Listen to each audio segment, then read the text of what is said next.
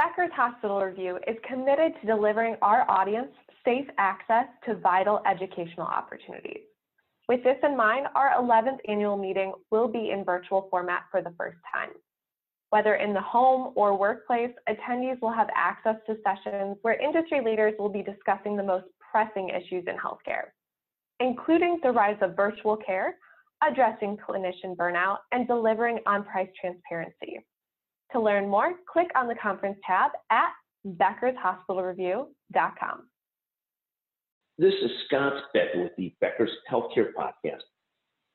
Thrilled today to be joined by Kate Becker. Kate's the CEO of University of New Mexico Hospitals Health System, a great leader. Excited to talk about Kate today, about her career journey, about UNM hospitals, and a lot more. Kate, can you take a moment to introduce yourself? Oh, thanks, Scott. I'm Kate Becker. I'm the CEO for UNM Hospitals. We're located in Albuquerque, New Mexico. I've been in this role going on 3 years, and it's wonderful, frankly. And tell us about UNM hospitals and sort of points of pride in the health system. Talk to us a little bit about that. Sure. So University of New Mexico Hospitals actually has a few different identities. We started as the Bernalillo County Indian Hospital, and so we still have a very strong relationship with our Native American communities and are proud to support them. We then became the Bernalillo County Medical Center, and we are the safety net hospital for Bernalillo County. So we're very proud of that. And we then became the University of New Mexico Hospital, which we are today. So we are the teaching hospital for the state's School of Medicine. And in that role, there's a few things that are unique about us. New Mexico is a very big state geographically. It's the 5th largest in landmass in the country, but it is not very populated. So about half the population of the state lives in the Albuquerque metropolitan area, and the rest is very dispersed. And so because Albuquerque is kind of the population center, we at UNM Hospitals are the folks who are the only children's hospital. We are the only level 1 trauma center in the state. We just became the first comprehensive stroke center in the state. We are the children's psychiatric center for the state. So we're kind of a lot of one or onlys with specialty and subspecialty services so that New Mexicans can receive healthcare in New Mexico.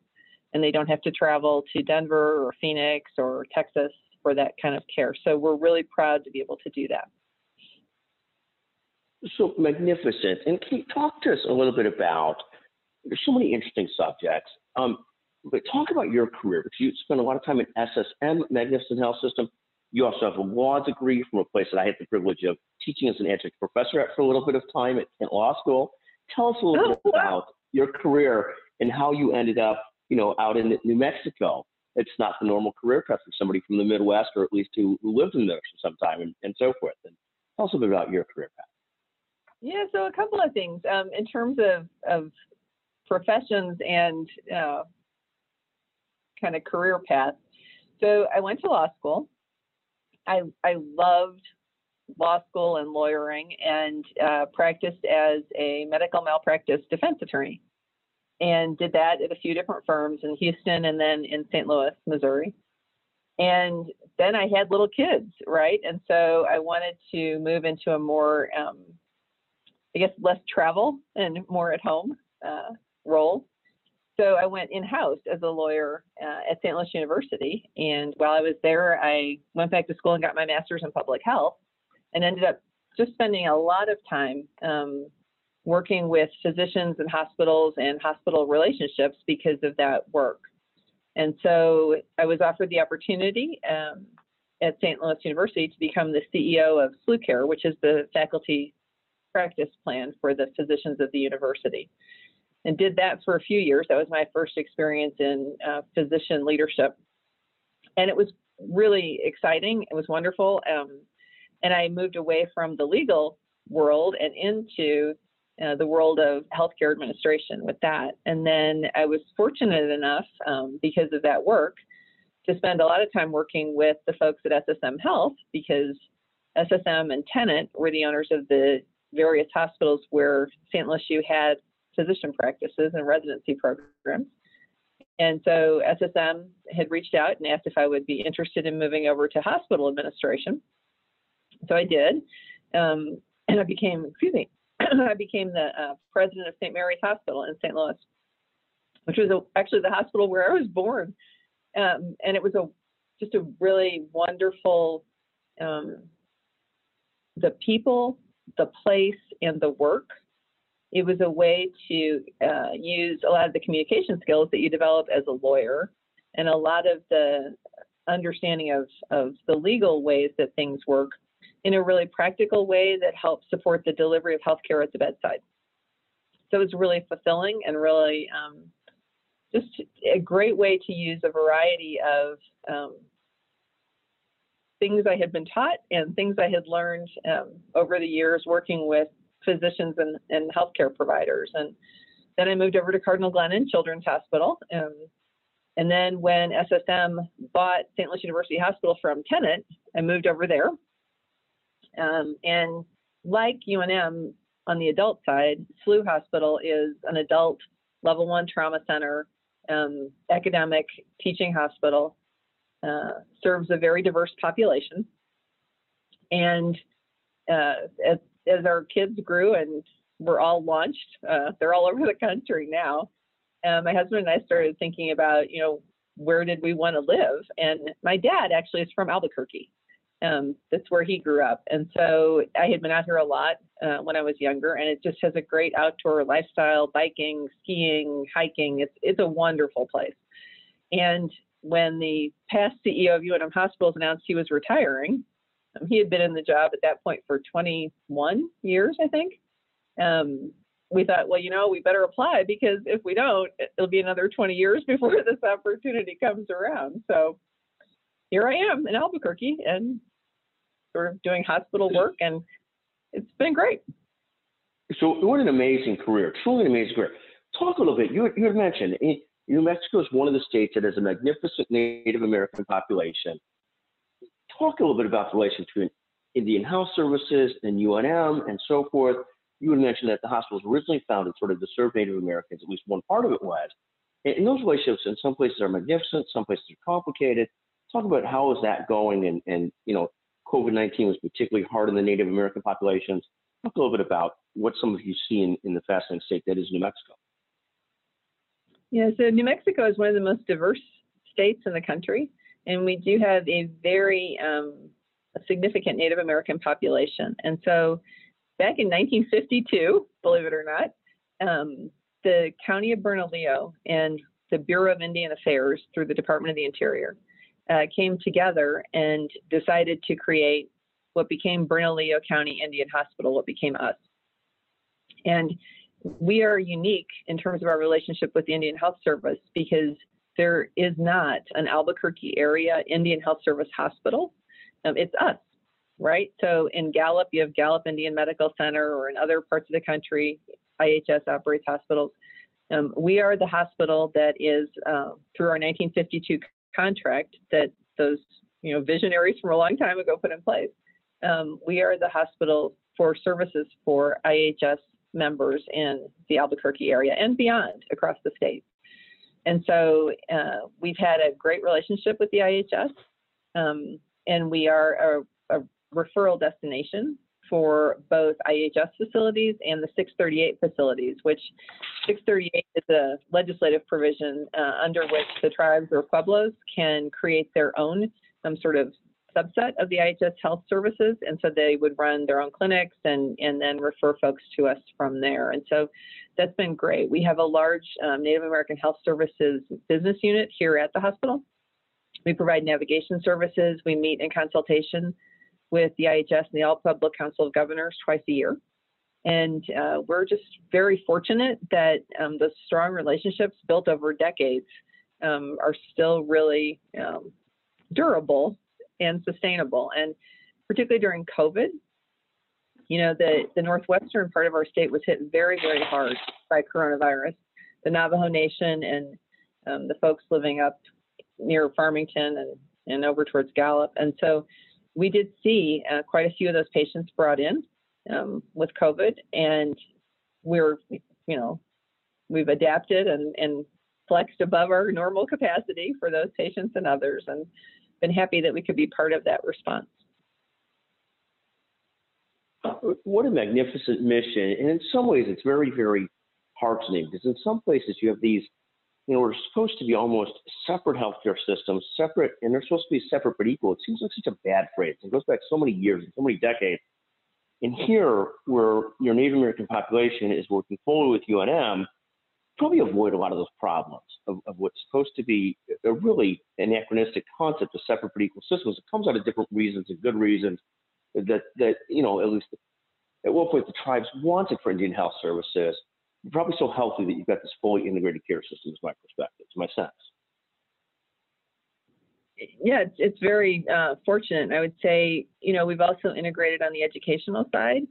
So working with the IHS hospitals to figure out how we can provide, residency programs and training experiences for medical students and residents in some of those facilities, so that hopefully we're helping to create a workforce pipeline for New Mexico, but for not just the other hospitals of New Mexico, but the IHS hospitals as well.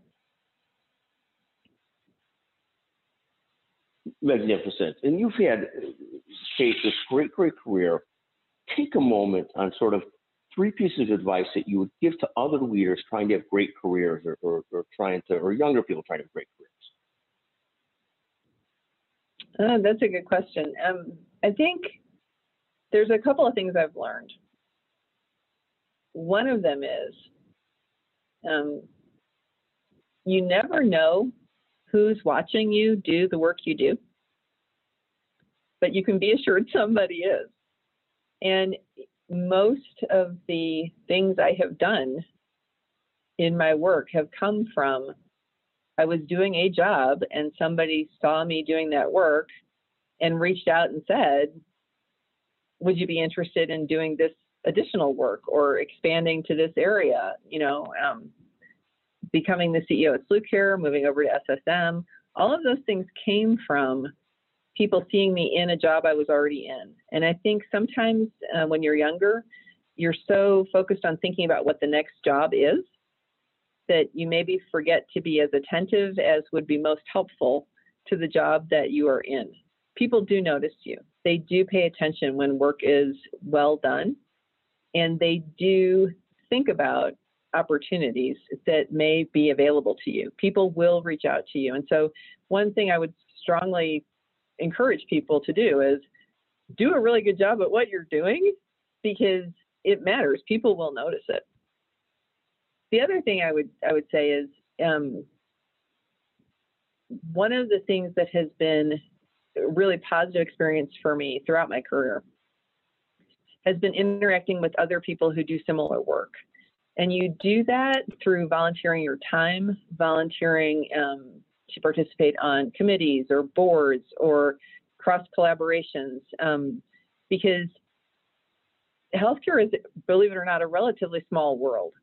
And we can all learn from each other because we've all had fairly similar experiences. And I think COVID's probably an excellent example of an entire business trying to figure out how to adapt, and we had to rely on each other. And it was really wonderful for me to have other leaders, and particularly other women leaders that I had met over the years at all kinds of different functions, to be able to just touch base and say, how are you dealing with this? How are you adapting to that?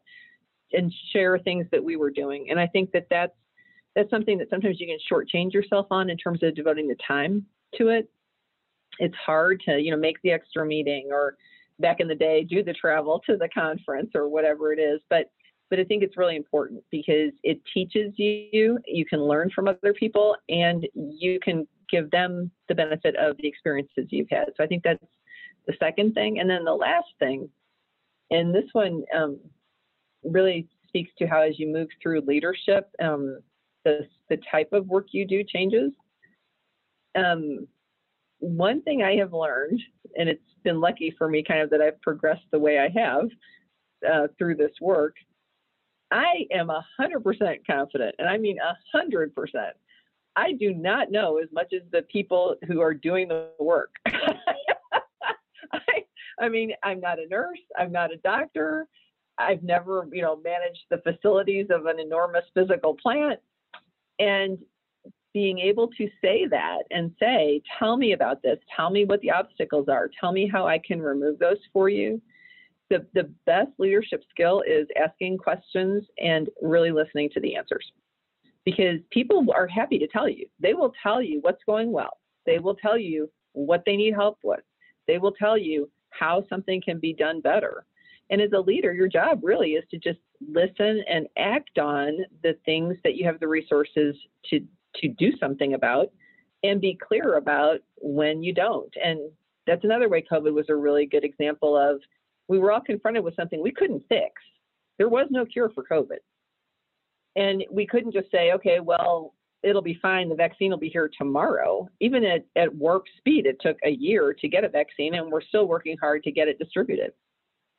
So you have to acknowledge, okay, this is a thing we can't fix, but here are the things we can do. We can solidify our supply chain. We can make sure we have PPE available. We can make sure we have testing available. We can communicate constantly with you about what is going on, what we know, what we're working on, and what we're going to be able to do. And we can listen to you. What do you need? How can we support you? How can we help you get through this? Because COVID has been emotionally crushing, especially for folks who are parents and caregivers at the same time as they're trying to work here. And so, how can we help? How can we support? And I think those are probably the three things I would say are the keys. Do what you're doing well, meet other people who do what you do, even if they work somewhere else. And as you move into leadership, listen to the people you are leading and act in response to their concerns. Kate, I think fantastic advice. And on top of everything else, what a magnificent career and what a magnificent journey. I guess I shouldn't say a remarkable story of somebody coming from the Midwest to New Mexico, someone returning to the roots of New Mexico, and now leading a magnificent health system there. What a magnificent career. Thank you so much for joining us on the Becker's Healthcare Podcast. Thank you.